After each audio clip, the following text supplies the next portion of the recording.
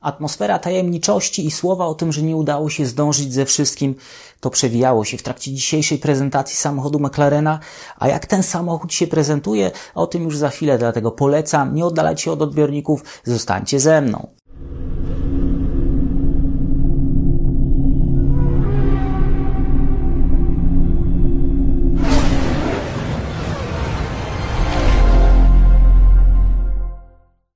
Jest środa, 14 lutego, Daniel Biały, Echa, padoku. Za nami dwie kolejne prezentacje i ta pierwsza McLarena, o której dzisiaj sobie powiemy, była bardzo tajemnicza, bardzo nietypowa. McLaren lubi nam dużo informacji dostarczać, dużo tych bodźców.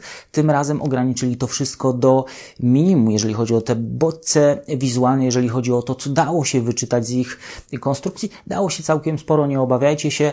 Z drugiej strony mamy słowa przedstawicieli McLarena o tym, że nie ze wszystkim udało się zdążyć, że będzie trudno rozwijać ten samochód w trakcie sezonu, że będzie trudno osiągnąć takie zyski, jakie McLaren osiągnął w trakcie poprzedniego sezonu. Z drugiej strony mamy zapewnienia o tym, że te kolejne pakiety rozwojowe są w przygotowaniu, podzielone na 3 obszary i te 3 obszary pojawiają się w wielu wypowiedziach.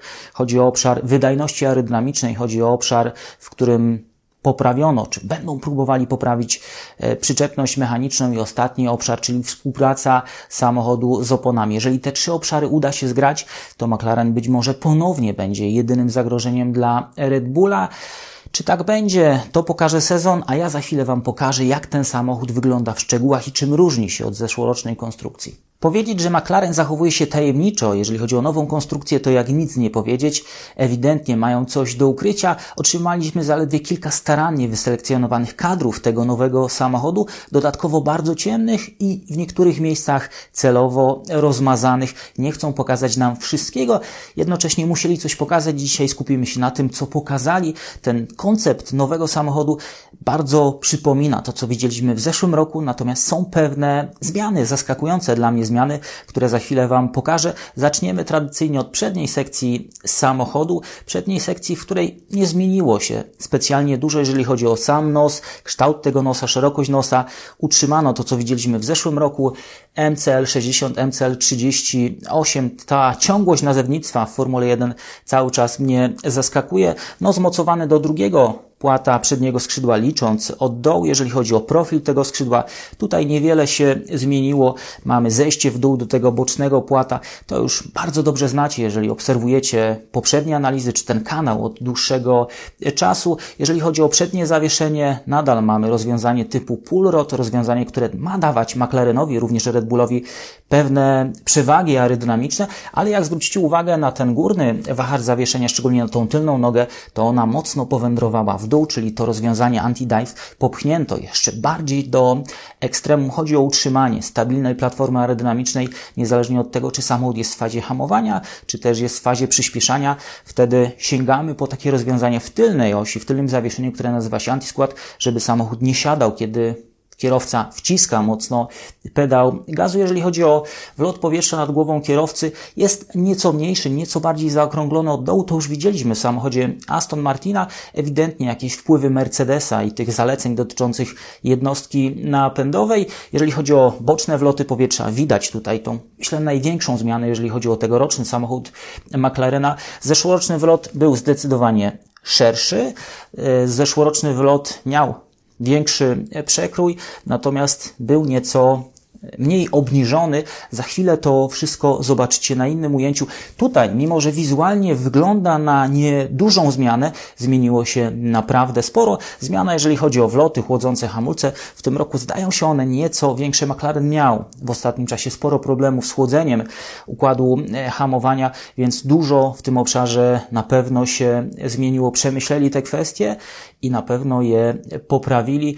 Kolejne zdjęcie i ujęcie tych obu samochodów z boku. Dostaliśmy zdjęcia samochodu, to nie są rendery, więc możemy sobie porównać ze zdjęciami samochodu zeszłorocznego z końcówki sezonu. To są kolejne jakby specyfikacje, jeżeli weźmiemy, że wyszli właśnie od tej konstrukcji, z którą kończyli poprzedni sezon, bo ona była naprawdę dobra, to jest kolejna wersja tego samochodu i tak inżynierowie McLarena traktują ten samochód. To nie jest przejście do zupełnie innej koncepcji, raczej utrzymanie pewnej ciągłości.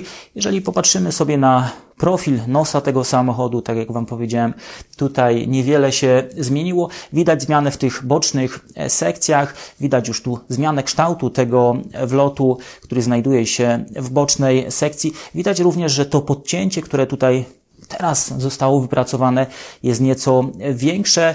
Jeżeli popatrzymy sobie na profil tego, jak sidepody schodzą w dół, ten profil jest bardzo zbliżony, podobnie jak tego kanału, który znajduje się wyżej, kanału, którym będzie odprowadzane to gorące powietrze.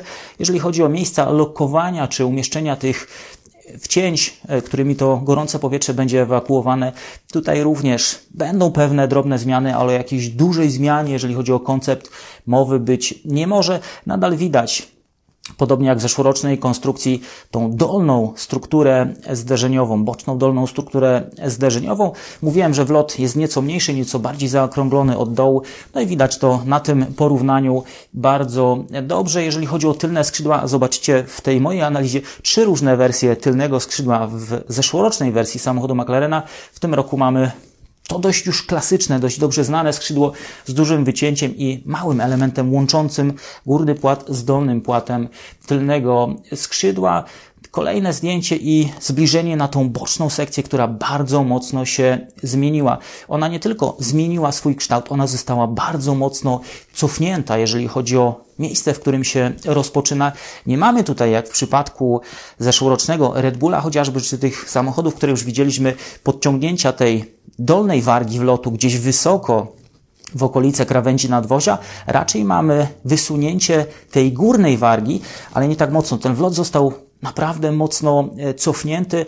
On zaczyna się za miejscem mocowania lusterek. Zapamiętajcie sobie to miejsce. I mamy taki wystający element, który się tutaj znajduje.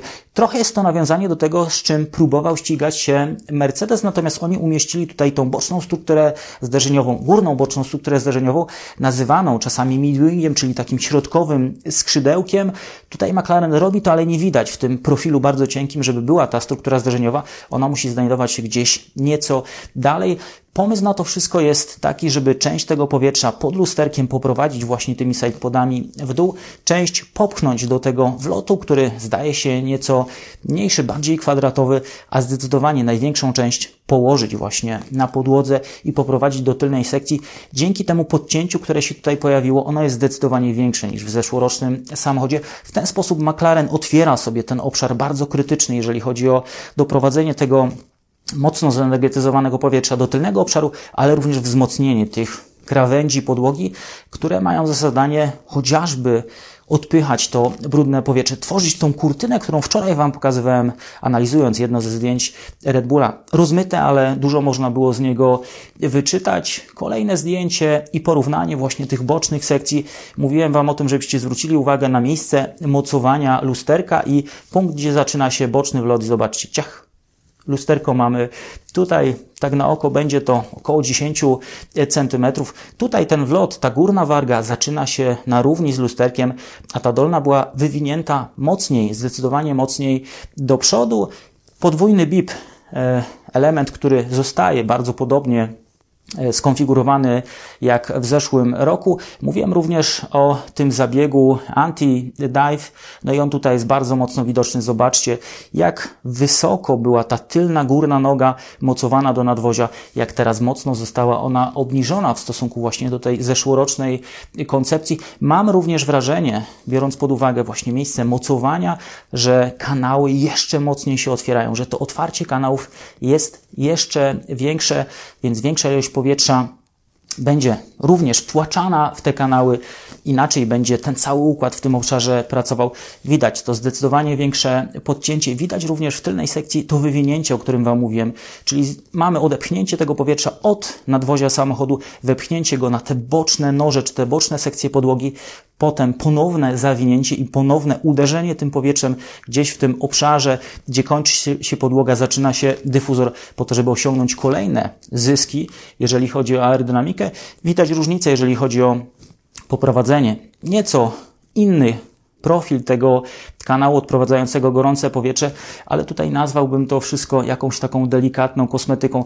Największa zmiana moim zdaniem odbyła się właśnie w tym obszarze. No i ciekawe, że McLaren nie sięga po to rozwiązanie sprawdzone przez Red Bulla z tą dolną, wywiniętą, podniesioną mocno wargą, ale idzie po rozwiązanie, które trochę nawiązuje do konceptu Mercedesa, który im się całkowicie nie udał w poprzednim roku. Jak za chwilę zobaczycie, nie tylko McLaren sięgnął po koncept Mercedesa, również sięgnął po ten koncept Red Bull. Kolejne zdjęcie i widok na to podcięcie.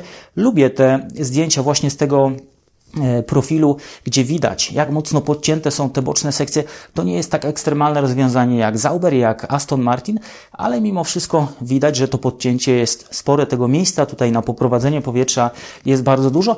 I to, o czym Wam mówiłem na początku, boczna sekcja podłogi została całkowicie wyblurowana przez McLarena. To jest jedno z nielicznych zdjęć, które zostały udostępnione, które obejmują w ogóle ten obszar. Większość zdjęć jest cięta w taki sposób, że tego obszaru w ogóle nie widać. Tutaj macie porównanie z zeszłorocznym samochodem, porównanie właśnie tej sekcji sidepodów. Nadal widać tą ścianę, która będzie odpychać to brudne powietrze generowane przez kręcące się koła, ale widać zdecydowanie większe podcięcie, widać nieco inne ułożenie tego kanału, ale te nacięcia są zlokalizowane mniej więcej w tym samym miejscu. No i na górnej powierzchni sidepodów, zarówno w zeszłorocznej, jak i tegorocznej konstrukcji, pojawia się ta dobrze już znana rampa, ten ślizg, który sprowadza to energetyczne powietrze w okolice dyfuzora. Kolejne zdjęcie. Mówiłem Wam o tym, że McLaren zadał sobie sporo trudu, żeby ukryć pewne obszary. To jest jedno ze zdjęć, które przyciemnili, ale zapomnieli wyblurować tego obszaru. Tutaj widać jakieś wystające struktury. Jest to niewyraźne, podciągnięte tak już do granic możliwości w programie graficznym, ale coś ciekawego w tym obszarze się dzieje. Tutaj również widzicie to skrzydełko, które wystaje, ten midwing, jak się mówiło w przypadku konstrukcji Mercedesa, więc ewidentnie sidepody schodzą nieco bardziej do środka, a to skrzydło dalej wystaje. Ta cała struktura aerodynamiczna została sprawdzona przez Mercedesa. Adrian Newey mówił, że nie dostrzegł takich możliwości, a widzi w tym koncepcie naprawdę pole do popisu i to pole do popisu prawdopodobnie wykorzystał. Kolejne zdjęcie, które chciałem Wam pokazać, to jest tylna sekcja tego samochodu. Widać zmiany, jeżeli chodzi o konfigurację tylnego zawieszenia. Mówi się o tym, że te punkty mocowania tylnego zawieszenia poszły jeszcze bardziej w górę po to, żeby mieć więcej miejsca, czy dać specjalistom od aerodynamiki więcej miejsca do pracy pod podłogą, jeżeli chodzi o kształt tej pokrywy silnika. Ona zdaje się być w tym najbardziej wysuniętym do tyłu obszarze jeszcze mocniej zawężona, ale to działo nadal jest bardzo widoczne.